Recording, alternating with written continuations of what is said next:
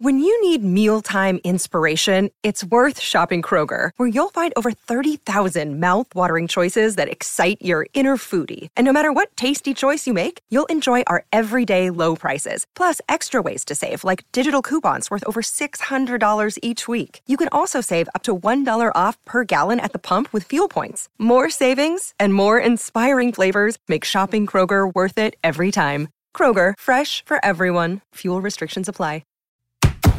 This is the Royal Blue Podcast from the Liverpool Echo, giving you the inside track on all the big talking points from Goodison Park.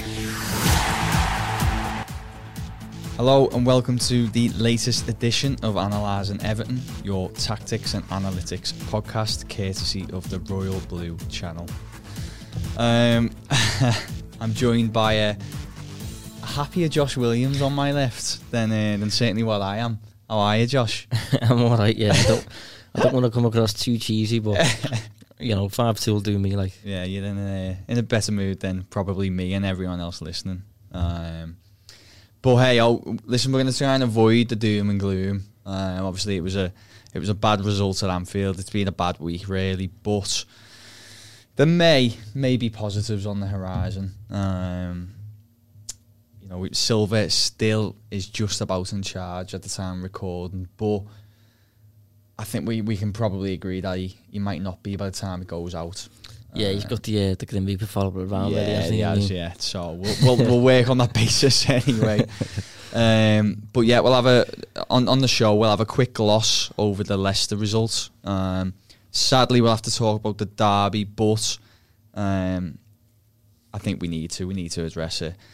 We'll assess the manager situation as well, and then we'll have a quick word on what to expect from Chelsea this weekend, because at least we'll know what they'll be like and who'll be in charge for them, won't we? Yeah, definitely, yeah. So we'll go back to Sunday, Leicester, a high-flying Leicester, a team that we'd flagged really on the last show was a good side to watch, and Everton took them very seriously. They could have done it with a result, and they brought a change of formation in, didn't they? They did, yeah. Went with like a 5-4-1. Little bit unexpected. Yeah. Considering what we know about Marco Silva, I suppose. But then, as you said last week, he looked like a man that was running out of ideas a little bit, didn't he? Has he tested a battery before? He has, yeah, but not successfully. Not for any extended period, I don't know. They've done it, and this is why I felt very bizarre. He's done it, and it's never really been successful. Yeah. But hey, theme of the week. Do you think he would have went down that route if he didn't suffer the injuries that he suffered during the week? This is why I have been a little bit more forgiving, because he has been dealt a bad hand with injuries. So where there's exceptions to be made, I've made them, but they can only get you so far, sadly. And I think a lot of things that we'll touch on today have made it difficult to make excuses for. So yeah, it was a strange one. It's on the surface, it seemed to make Everton quite tight, didn't it? But according to the XG, Everton lost the XG. It was 2.24 for Leicester, 1.25 for Everton. So Leicester were the better side. They had chances. Yeah, I've got a caveat on that though. Oh yeah, come on. Well, if you get up the expected goals timeline, I'm looking at it now, yeah. Up until about the 65th minute, the expected goals is virtually identical. Is that up until their goal, is it by any chance? Up until their goal takes the expected goals up to bang on a 1-1 fixture, basically. And then from then onwards, obviously, with the changes that Rodgers made, introducing a second striker and things like that, he ended up taking the game away from Everton, and then you would say then that, okay, Leicester deserved the result.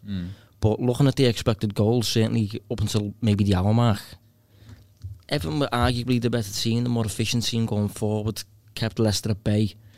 5-4-1, obviously a system that's difficult to break down. Yeah. So it was a decent performance up until the hour mark, I'd say. Yeah, there's a couple things. I mean, while we're on that, that's a good thing to flag. The hour mark seems to be where it all goes wrong for Everton. We'll include We'll include the Derby game in there just because we'll come on to it in a bit. But Everton have now conceded 15 of their goals in the last half an hour of the match this season. And I'm pretty sure they've conceded about 27 goals they've conceded this season, and 15 have been in the final 30 minutes of the match. It's not good, really, is it? It's not, no. Do you know what? Saying that, Liverpool have a similar problem at the minute. Yeah. I worked that this week. Yeah, but the difference is they're normally out of sight by the hour mark. Yeah, I suppose it is, yeah. Yeah. But I don't know, maybe it's a sign that, I don't know, it depends on the scorelines at the time, obviously, when those goals occur. Well, a key factor this in the Leicester game was they conceded, and then what impact does that then have? We've already touched on how weak Everton are, I think, mentally. And again, the panic almost sets in when they do concede. They can't adapt. They had a game plan, it worked.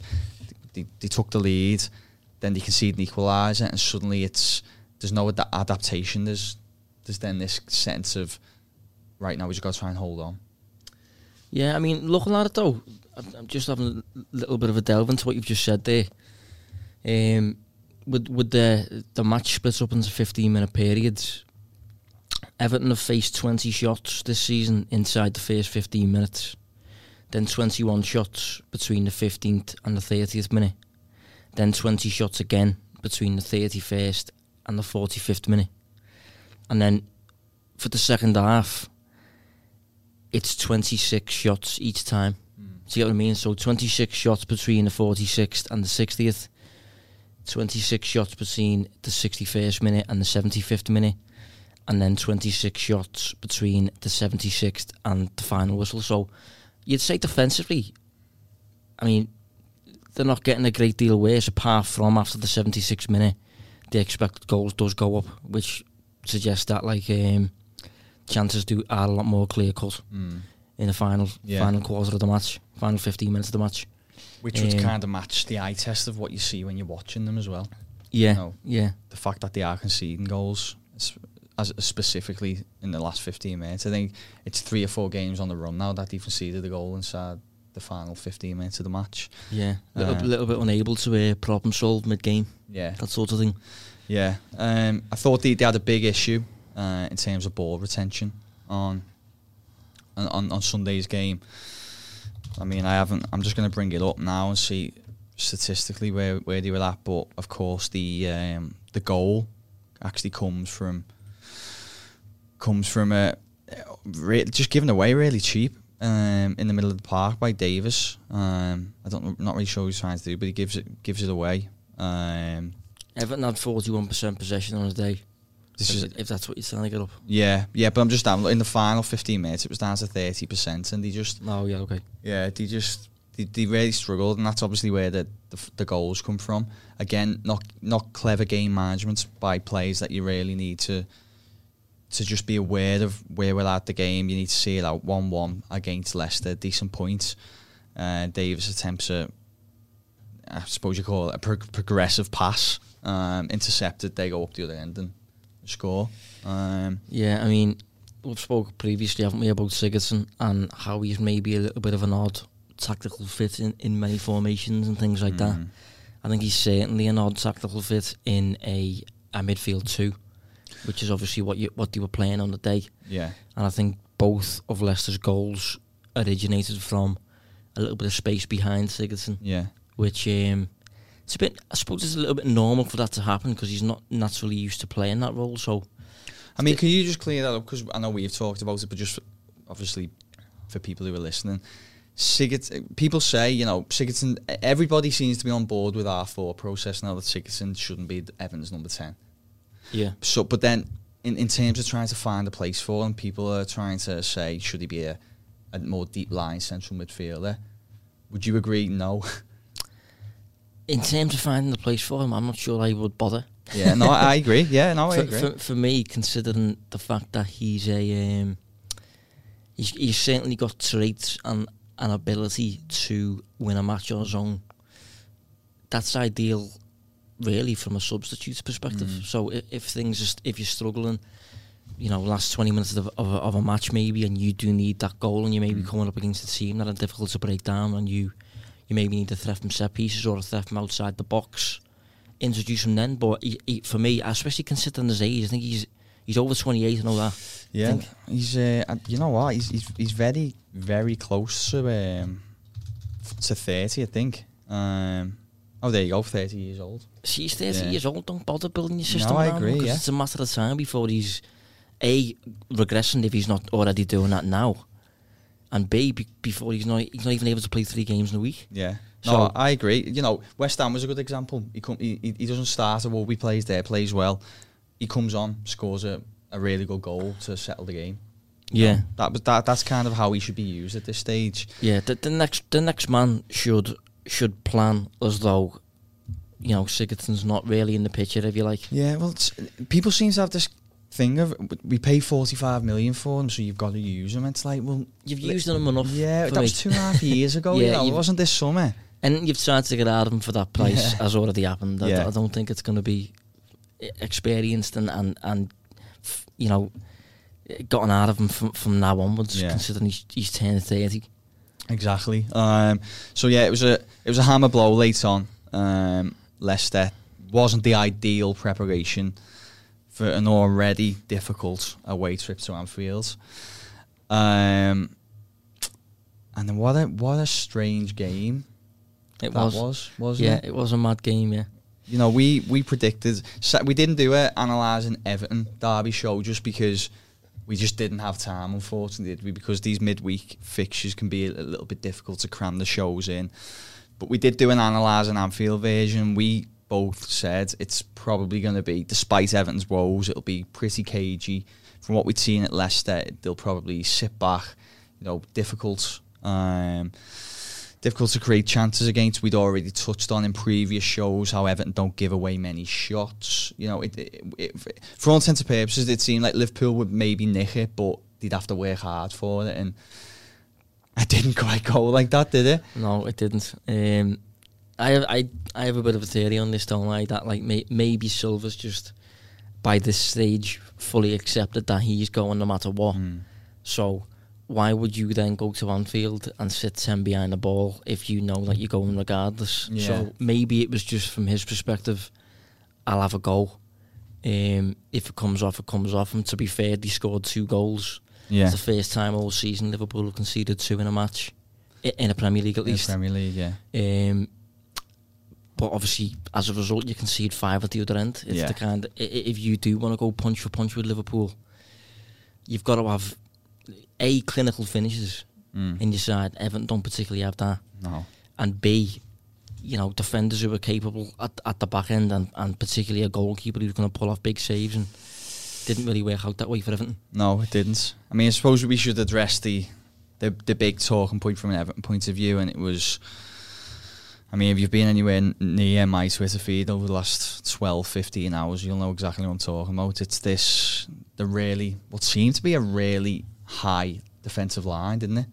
Yeah, but crucially though, a high defensive line without pressing really intensely. The likes of Van Dijk and Lovren just had as much time on the ball as they wanted.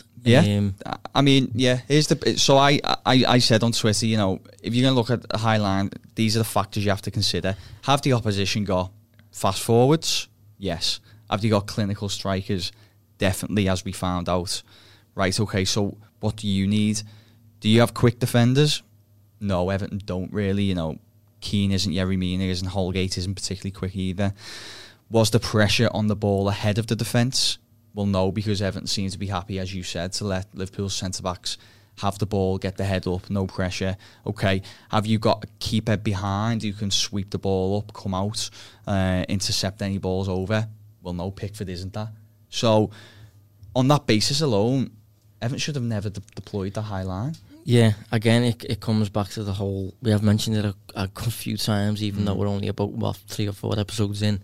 Yeah. But just unsuitable players. Yeah. Honestly, he's trying to instill a game week to week, a brand of football that isn't entirely suitable to the players. And you can blame Silva for not adapting to his personnel, or you can blame the recruitment for not catering for Silva, really. Hence why the whole thing's broken down. There's blame on both sides there. Yeah. But it's just not a team that's particularly suited to defending, particularly high up the field, particularly against Liverpool. And I think that's largely why. I think he's obviously wanted to remain relatively compact high up the field, but without pressing. I think if you're going to press, that results in the likes of Keane and Mina to move even higher up the field, away from their goal with more space in behind, which he's obviously opted against doing. But by opting against doing that, you've got Lovren all the time in the world, Van Dijk all the time in the world to pick out a pass. And Liverpool's, not sure it was the second or third goal, Lovren just plays a pass, one ball over the top, Origi takes it down, lobs Pickford. Yeah. And it stems from A, Everton's high line, and B, the time and space Lovren had on the ball to execute a pass. Yeah, it's true. It felt like he never really implemented either plan. He kind of... It's halfway, hopefully. Yeah, which is no man's land, really, and that's why it just felt so easy. I mean, if you're trying to find positives, as you just touched on, Everton did score 2 goals in the first half as well, which doesn't happen a lot against Liverpool. The XG finished 2.41 to Liverpool to 1.76 for Everton, so it's fairly tight. I mean, Liverpool's still the better side, better chances, but it's fairly tight. But when you've got clinical forwards like Liverpool have, you can't allow them these chances that Everton did. Positives, I don't know, Richarlison scored. Scored a header. Maybe elaborate on that one. Yeah, no, I think you should do that. Yeah, go on. Yeah, I mean, Liverpool up until the start of last season have conceded only 2 headers in the league. 1 last season and 1 so far this season, up until obviously Richarlison scored midweek. So that's quite a rare thing. Yeah, not many sides do it, And even one of the other ones was Kane earlier this season, wasn't it? And and even that was a bit of a fluke, bounced off the post. It was knee height, wasn't it? That he kind of dived into an open net after it bounced off the. Yeah, it wasn't like an open play move whereby a cross was put into the box or anything like that. It was a little bit different. It was a decent goal that Everton scored. But actually, what I will say, to be honest, Josh, I touched on this earlier, didn't I, on the other show? When Mane doesn't convert that chance in the second half at 4-2, and then Everton work up a decent chance themselves through Moise Keane, who comes off the bench. If he puts that away and it goes 4-3 with 10 minutes or so to go, it could have set up for the blockbuster finish, really. So they were within touching distance at times, but again, just not clinical in the moments that you need to be.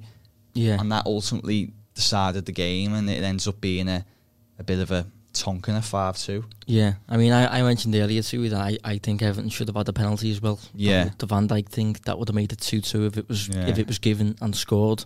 As we said in the first ever show, we try to avoid these contentious things, but that being said, that's a big influence on the game state though, and things like that. I mean, there was still plenty of the match to go, but there are little things that you do want to go your way if possible. And just looking at the expected goals there, like you've mentioned, Everton posting, I think, what did you say, 1.78 was it? Yeah, something like that. Let me just bring it up. 1.76, yeah. So Everton posting unexpected goals against Liverpool of 1.76.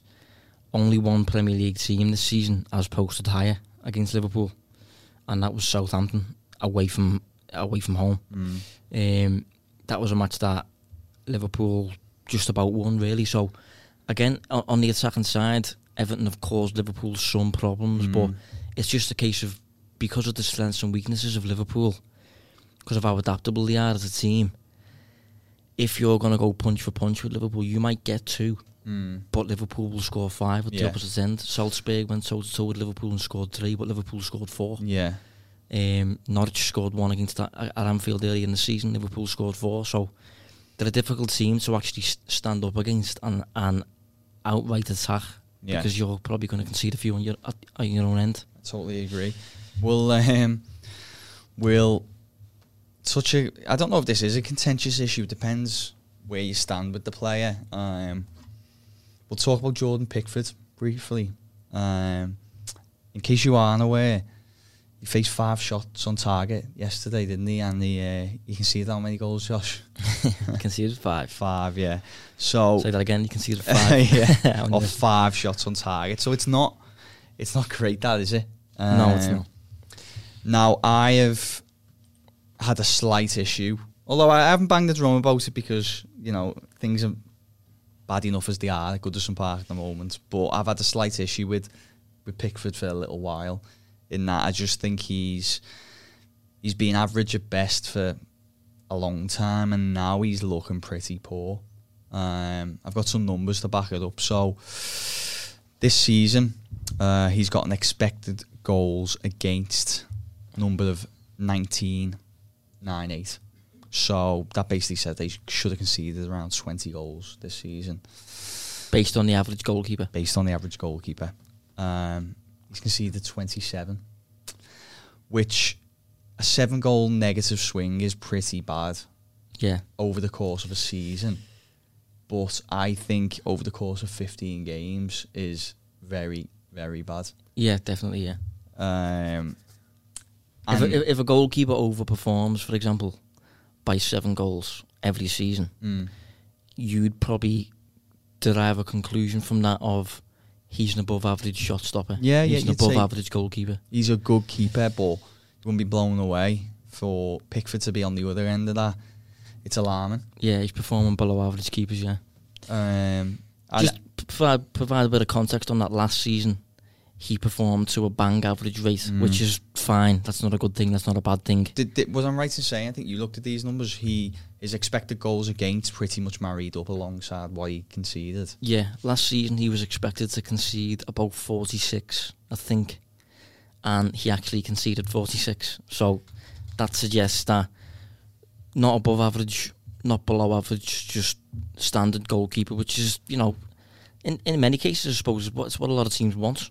Yeah, but if you can get better, obviously, but the better keepers are few and far in between. Yeah, and that's the thing. That's why it's not a pressing matter, or it wasn't, but now it's becoming an issue. But I think, given how new the show is, it's probably a good example of underlying numbers kind of giving you a better, more accurate picture of things. So Everton conceded, as you just touched on, 46 goals last season. Now, traditionally, if you're trying to work out how good a goalkeeper defence is, you just work out how many goals they conceded and go from there. Yeah, clean sheets and things like that. Yeah, so only 1, 2, 3, 4, 5 teams bettered that. Yeah. Bettered that last season. So, on paper, looking at those basic numbers, you'd be going, Pickford's good, Everton's defence sound. It's all okay. But obviously what we're flagging is it was pretty average. Well, Pickford was performing pretty average last season and he's below average this season. Yeah.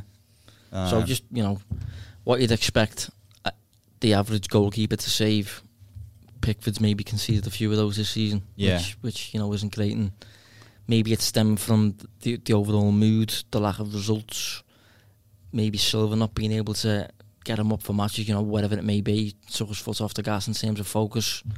But he's obviously underperforming a little bit at the minute. And if a keeper's underperforming, 1 goal can decide results. So that can be massive. Well, yeah, think about yesterday. If Liverpool get in and, some of those balls over the top and he pulls off big saves. I talk about big saves and I think about last season's derby. Alisson, unbelievable save from Gomez to keep it 0-0. No, that was huge. And you need those moments, don't you, from your keeper? You need your keeper to produce those moments. If he would have produced one of those saves from some of the efforts yesterday, then that high line issue could have been something that was a wake-up call rather than you going behind in the game. Yeah, something that you get punished by, Yeah. So he is definitely a problem, I think. Do you think he's a problem or his form's a problem? I think he could be a problem, actually. Okay. So it's not a case of you just think he needs a boost. You need to think he needs to come back to his normal level. I think he can go back to being what the form he was last season. I think he can go back to being an average keeper or hang on a sec, slightly above average. But I don't think he's a great keeper. I have to be honest. I don't dislike him. Some people do, but... So I've got up Pickford's career. Oh, here we go, yeah. So 19,000... This will actually be interesting to find out. Yeah. 19,000 minutes. So obviously a good sample size on that. That's fairly accurate. In that sample size, he should have conceded 270 goals in all competitions. He's conceded 265. So very, very slight overperformance there. But, you know, based on the numbers there, I would suggest that my conclusion from that would be he's an average goalkeeper. If you knew nothing about him, nothing about Pickford Everton, and you just were handed that data blind, I suppose you've just summarised. What would you call that goalkeeper? I'd just say he was an okay goalkeeper, not particularly great, not particularly bad, just very, very standard, very average in terms of his shot stopping. And to provide a bit of context into why these numbers are, you know, helpful, I suppose, is you can identify when a goalkeeper is above average based on the same numbers. I wonder what example you'll use here, Josh. Well, it's probably not a great example considering the show and considering this week's results. But Yeah. we'll use Alisson. He's just one that obviously comes to mind for myself. But He probably, you know what, to be fair, I am only messing about because he is a good example. Yeah, but Alisson's career, 20,000 minutes, been expected to concede 188 goals, and he's actually conceded 161. So there's an overperformance there of about 27 goals. Obviously, he's X saving amount per season. Yeah, so obviously he's saved expected, and he's saved what a goalkeeper wouldn't be expected to save, if you like. Yeah. Hence the overperformance. So Big moments. yeah, maybe it's just something to watch, maybe for Garden Pickford. Do you think the fact that Everton don't face many shots could somehow be a factor? You know, maybe Yeah, maybe, yeah. you have prolonged spells where you're maybe drifting out of the game and then you're called upon and you just... I don't know. I'm not making excuses. I'm just trying to... Maybe it's a case of when those shots do come against Everton. Obviously, they don't come very often, but when they do, they're quite clear cut. Maybe it's just a case of he needs work on bossing those clear cut moments. So bossing one-on-ones. Maybe you'd have to check how many one-on-ones he's had to engage in. Yeah. But maybe he's just not the best at engaging in those, as opposed to being a shot stopper from... You know, how is he from outside the box and things like that? See, I actually rate him. I think he's good at that. That's what I mean. I think it is things in the box. It'd be interesting. You know what? I'm going to look into that. It'd be interesting to see how many goals Everton concede outside the box compared to inside the box. I don't think they would have conceded many. In fact, we could probably look at that now, couldn't we? Yeah, I'll have a little look at that now while you keep talking. Yeah, I fill the space, fill the vacuum. Sorry. Yeah. So, I think. As I said, I didn't want to just go harp on about the derby because two reasons. One, it wasn't a great result, but also it's the end of an era. Oh, go on, have you got it? Yeah. So, Everton have conceded, 16 goals this season, right? One of them's an own goal, so we'll discount that. One of the goals from outside the box, 9 from inside the penalty area, 5 from inside the 6-yard box. So obviously, that was a set piece. That one from outside the box. It was against Brighton. Oh yeah, okay, yeah. So that's it. So they're not conceding many from outside the box. So he is a good shot stopper, but and he's good. He tends to be decent in distribution as well. It's just as other areas that isn't great, really. Yeah, maybe it's worth looking into though. Yeah. Well, I intend to anyway over the next few days once. Manager gate has settled down, so maybe next week I'll look into that. But on the subject of manager, as we swiftly move away from the derby results, as I said, still now Marco Silva's the Everton manager, but we have it on fairly decent authority that he won't be shortly. I suppose how would you sum up really is his tenure? Would you say that the derby summed it up? You know, just for me personally, I think he has a decent football brain. He has good ideas, but he's failed to identify that he just hasn't had the personnel to implement them at times. Yeah, I mean it's a tricky one this because I'm not fully willing to just slate Marco Silva. Well, good. Yeah, I don't think that should be the case. Yeah, because I think these issues stem from just an overall, poor management, basically from the top down. Yeah. I do think he gave himself issues in terms of testing ideas, sticking with the ideas for too long when they're clearly not working, going full circle and then reverting back to those ideas when you know they're not going to work. Hence the sudden reuse of Cenk Tosun and Theo Walcott and players like that in the attack when their time's been and gone, really. And I do think he's tried to play a brand of football that is admirable and is what I think Mashiri probably wants, but without entirely suitable personnel. Hence the systematic issues that Everton seem to face. But I do think he's majorly suffered from recruitment. I do think that if you get, say for example, you get a Pep Guardiola in, and it hasn't been to this extent, but if you get a Pep Guardiola in and you sign, I don't know, the likes of Michael Keane and players like that, Pep's probably going to struggle to instill his specific brand of football. Spot on, yeah. I don't think Marco Silva's got a football philosophy as defined as that. But from what I see, he wants to instill a high tempo football where, front to back quite quickly, progressing, aggressive off the ball, proactive. But have you ever had the players to do that under him? No. Has he ever had a balanced squad? No. This is a big thing. I have, we did a show around a month and a half ago, and it was really a breakdown of what's gone on at United, hasn't it, over the past few years. And I said to you today, didn't I? I see a lot of the issues in United in Everton. I just don't think they ran well at all. I was hoping this has been the case for a while, but when Marcel Brand's come in, I hoped we were going to then have a direction as a football club. And it seems to me as if he hasn't really got the free reins to do what he wants with the club. And this is why he looks so disjointed, from boardroom to the director of football to the manager to recruitment. It's just a bit of a mess.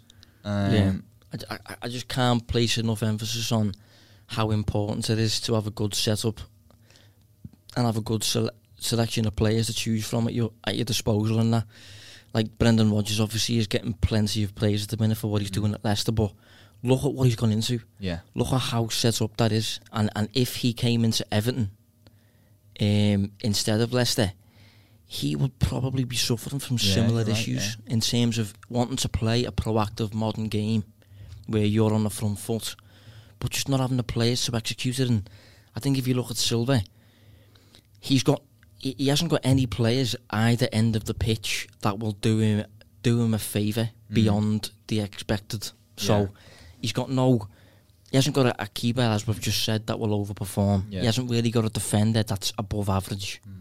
He's had the perks of maybe Lucas Dean from free kicks. He's had Sigurdsson from outside the box, giving him favours. Obviously, he's able to finish from outside the box, but he hasn't got any clinical finishes at the top end of the pitch. No defenders at the bottom end who are, as I said, going to overperform beyond average. Whereas against, say, for example, Leicester, Rodgers is being hailed as this saint. He's got Vardy at the top end of the pitch. Scoring every single... scoring every single week. Really clinical, Jamie Vardy. And at the back end, really mobile, highly useful fullbacks. So Yunchu's just an out-and-out defender who's quite quick and who also seems to be overperforming as well. Like, he's just into... so it's harder to measure. I don't think Silva's been particularly great, but I do think that the overall issue is stemmed from basically poor recruitment and poor alignments from top to bottom, basically. I agree, yeah. You know what? I don't think I could have summed it up better myself. I think that summed up superbly the situation. If you would listen, if you've been listening to the show from the very first one, I say that like there's a catalogue of them, but if you're there from the first, you'll know that we were fairly supportive, weren't we, Silva, for the positives of what you've just said in terms of what he's what he's had to deal with really as a squad and everything that's gone on above him. I think the reason it's changed is because a couple of things really. I think he just keeps making recurring mistakes. I thought he made really bad decisions for the Norwich game, and it's a results business at the end of the day. Despite how much we harp on about underlying performances, it is a results business, and you can't get beat 3 times by the newly promoted sides in the space of like 3 months or whatever it was. You know, these are just categorical things that you got to avoid doing. And I also think he just... But just on that though, you say that. I think it's... If you look at United at the minute, they've got serious results this season against the likes of Chelsea, against Liverpool, against Spurs last night. But they struggle against Bournemouth, they struggled against Villa, they struggled against lower end teams. And it's because United, similar to Everton I suppose, haven't got those possession-based players that are suited to a brand of football that is dominating, whereby you've always got the ball and all your duty is to break down the weaker side, and Everton haven't really got those profiles. Yeah, no, I agree. The only thing I'd say with the United thing is, as you touched on, they still managed to pull out a big performance and result when it matters. They beat Tottenham 2-1 last night in a huge game against Mourinho.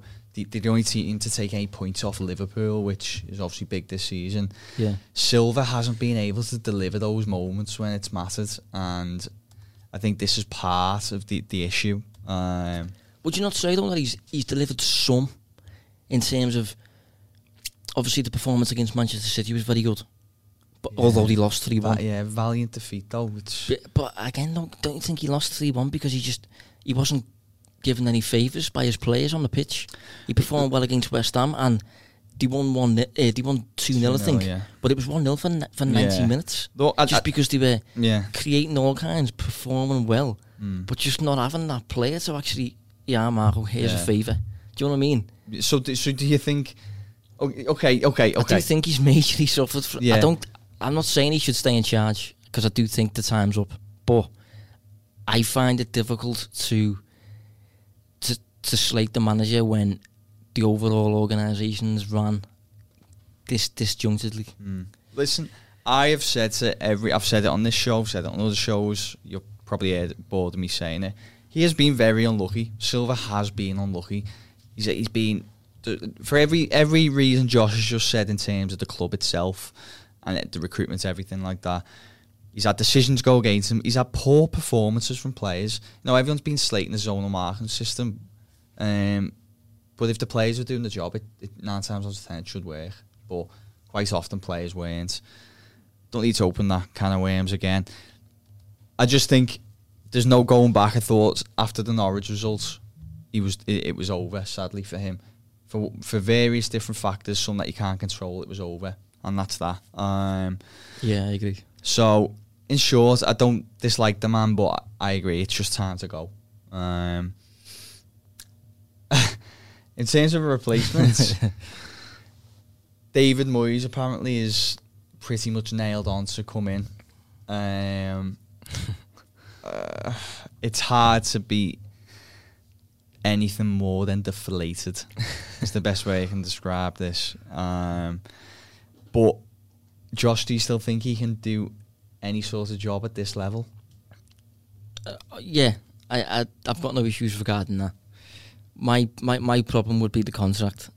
Yeah. If he's given up until the end of the season, I have absolutely no problem at all with that. Okay. Because Everton have to get the next man right. And if they go, it's really tricky to get the next man right. A, when you're under pressure, and B, mid-season. So this next man has to be right. And if Everton deem it necessary to give Moyes 6 months or whatever it may be to just kind of steady the ship and you know, survive and all that stuff up until the end of the season, and then the right man is given a proper chance to come in, make the squad changes that's needed, balance the squad out a little bit, have a full pre-season, get the identity, you know, really nailed in terms of this is what we're going to progress towards every signing we make is going to personify this identity of football. I've got no problem. But it's if Moyes is inclined to demand an 18-month deal, or if, like we're rumoured to believe he might be. Yeah, or if I've seen a tweet saying, if he finishes in the top 8, he has to get given the deal. Which, for me, no matter how well he does, if it's another Solskjaer and he gets Everton to the Champions League semi-final, don't give him a new deal. And it's a temporary fix. Treat it as that, regardless of the results, and set up at the end of the season for, a fixed strategy moving forward that you're going to stick with for about 5 seasons, and that's going to have like an end goal and all that sort of stuff. Yeah. No, I again totally agree. I think it's clear he's the only realistic short-term option, because I think if there was anything else of note, the club would have made a move, and they haven't. So, I suppose we should recap what Moyes is. From his time at Everton, he was structured. It was an organised style of management. Obviously, he had Everton punching above the weight. They tended to get recruitment right a lot of the time back then. Over the course of his tenure, I'm not saying that was always right. There was obviously flops in there, but they tended to recruit fairly well. I'm led to believe he had a lot of say in the signings. Whether that would be the case now, obviously, we got a director of football in place, and hopefully he wouldn't have anything to do with any signings over the short tenure in charge. Everton, he's not particularly like a possession-based manager. He doesn't look to dominate the ball. He's quite direct. When he was at Everton, he had like Fellaini, Cahill playing almost as like second strikers. Just English football, really. Yeah, I remember they used to play a lot of central midfielders in wide areas, so they drift in. Creating really like partnerships with the wing backs. That's one thing that'll be interesting. He seems to work wing backs quite well at Everton. I wonder if that's going to come back in, but it's not terrible. I could imagine them coming in and shoring things up. The only issue I have is it's just for me, knowing what Everton have been managed like, and having an inkling of what Ken Wright is a bit like and Mashiri is a little bit like. If Moyes comes in and does a really good job on a 6-month deal, I would be terrified that they're going to say, right, 3-year deal. He's back. Yeah. He's back. Like, I'm not sure West Ham did that with him. I know Southampton certainly did with Mark Hughes. And United have done it now with Solskjaer. It's just never a good thing. It's a temporary fix. Treat it as that. Yeah, I agree. Yeah, it just shouldn't be on the table, because I just don't think he can take the club forward. Get in a man to establish the next identity. Determine what the identity is beforehand, and then go and find a man that, as I said, epitomises that. And we did do a little bit of a managerial discussion, didn't we? Was it 2 episodes ago where we basically give?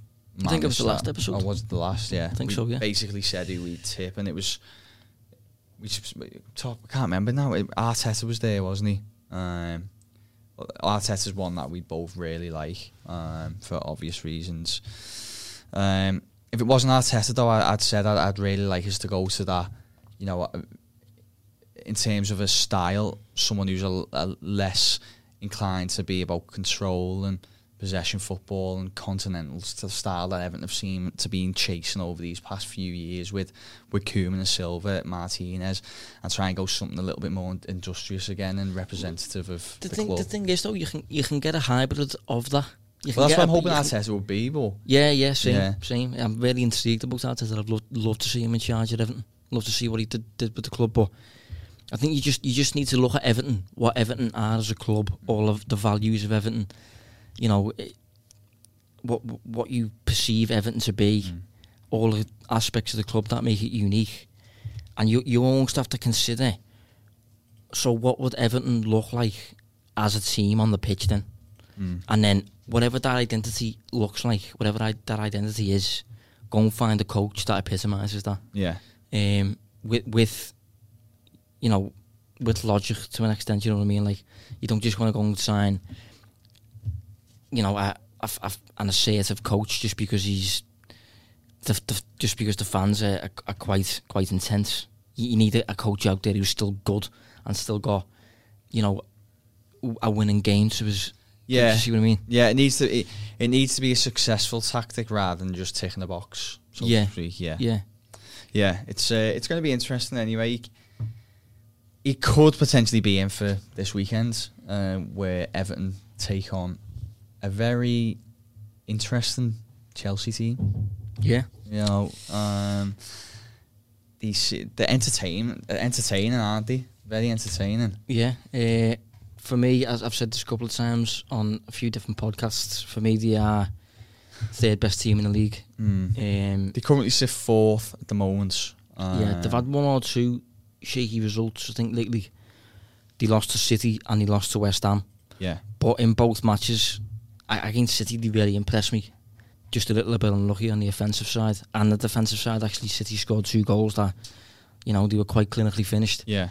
And against West Ham, they battered West Ham, really. They just conceded one of the very few chances they actually allowed. And going forward, I think David Martin came in for his debut, didn't he? Yeah, he did. And performed out his skin. Yeah, well, put it this way, you've probably seen it now, but he was crying on the pitch, wasn't he, when he got his clean sheet at the end? Yeah. Which says all you need to know. Yeah, I mean, just a quick overview of Chelsea. They tend to shoot a lot, don't they? Nearly 15 shots per game. Yeah, I think more than Liverpool, actually. Yeah, I think you're right. Yeah. Only face 8.7. So... Dominating opponents. Yeah. They tend to dominate possession as well. XG 1.86 per 90. I think that... 1.0. Yeah, I think that expected goals is the second best in the league at the minute. And that expected goals against is the 6th best. So maybe a little bit of shoring up to do regarding the defence. But if you combine the second best attack with the 6th best defence, that for me, that's the 3rd best team in the league. That's good. And what's good about them is that they're such an un-Chelsea side, aren't they? Like, if you think it's basically that youth that they had almost banked for years is just kind of all coming at the same time and being brilliant. Yeah, they've got a class at the minute, the class of 2019 or whatever you want to call it, that I think are on par with United in terms of 92. Yeah. In terms of potential ceiling. Yeah, the likes of Reece James, Mason Mount, Tammy Abraham, Tomori. They've all got really, really high ceilings if they reach the maximum of what they're capable of. Yeah.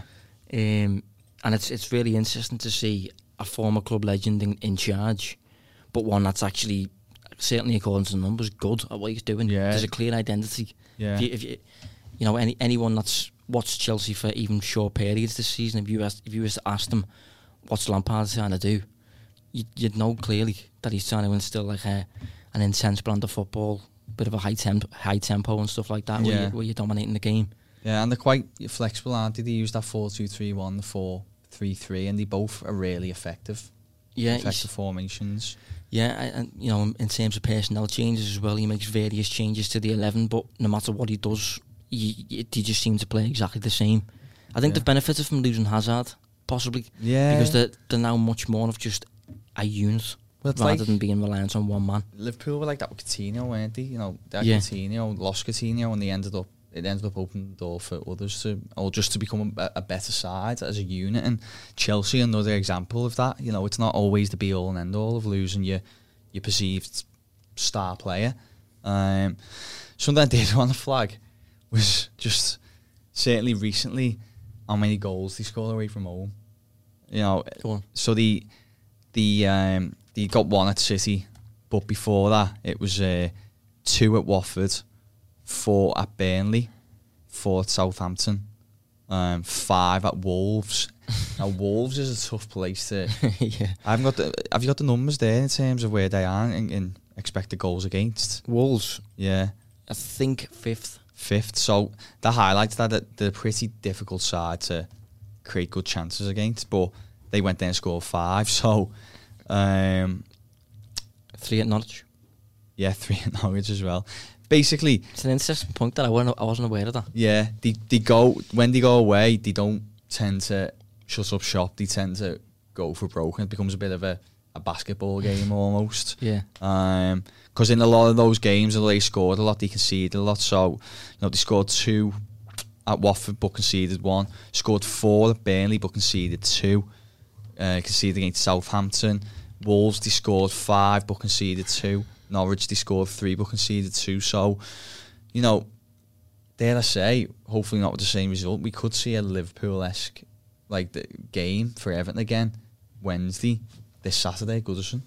Yeah, the only issue with that is, we mentioned before about players doing favours for Silva in terms of if they're given a shot, actually finishing it for them. Yeah.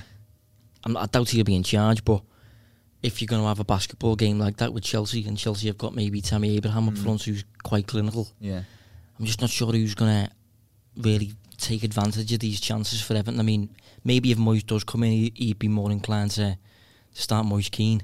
I mean, I know he missed a chance at Anfield last night, but I would start playing him. I would start playing him because if you're in this state at the minute of flux, you might as well use this to embed in players that are relatively new, so that once the new man does come around at the end of the campaign, the likes of Keane is fully integrated. Yeah, I agree totally. Yeah, well, we'll say with Calvert-Lewin, he's not clinical, but he's not below average either. People seem to think he can't, for want of a better term, he can't finish his dinner. He's actually the numbers say he's actually an average striker in terms of finishing. Yeah, I think probably a good time to wrap up the show actually, because there's little we can add really from an Everton perspective, because we just don't know what's going to happen. It's going to be a strange 48 hours before that game. So I'll press you for a prediction, Josh, but definitely won't hold you to it. Chelsea game? Yeah. It's blind, isn't it, really? I mean, you can never put a price on the new manager bounce, can you? So if Moyes is able to deliver that, I'm not sure whether he will, and I'm not sure even Everton need a bounce, because they do apply themselves in plenty of games. It's just the application at the business ends of the field, both sides. I think they need a little one, or even a little bit of luck that might come with a new manager. They need something just to get the confidence back in there, Yeah, I mean, 2-1 to... I'm sorry, but Chelsea. Yeah, listen, I do think, we mentioned a lot about Marco Silva maybe trying to instill a brand of football and not having the players to do it. I think Moyes is more inclined to look at what he's got and base his approach on that. So he should make Everton defensively better than they already are, which maybe doesn't even need doing. Really. Yeah, just needs a little touch up, I think. Yeah, maybe 2-1. I'm going to go 1-1. I expect the new manager to be in there, a little bit of a buzz, players just stepping up the game a little bit. Yeah, okay, Chelsea beat Villa through the week, but on the back of that, it was 2 back-to-back defeats. So you may be catching them just heading into a bit of a slump. I don't think you are, but clutching straws. So I'll go 1-1. But yeah, we'll wrap it up there. I imagine next week's show is going to be a bit interesting, because we'll probably have a new manager. The games don't get any easier. Got United at Old Trafford. Then we got a huge game, which is the quarter-final League Cup against Leicester. And then, we got Arsenal after that, but we'll squeeze another show in between there. So, thanks, Josh. Thanks for not gloating as well. I think I speak on behalf of everyone when I say that. Yeah, no worries, mate. Don't need to do any of that. Yeah, thankfully. But yeah, thanks for tuning in, everyone. Again, thanks for the nice feedback that you keep giving us. It does mean a lot, and we're just glad to see people enjoying the show. So have a good week, and speak to you next week. Thanks. You've been listening to the Royal Blue Podcast from the Liverpool Echo.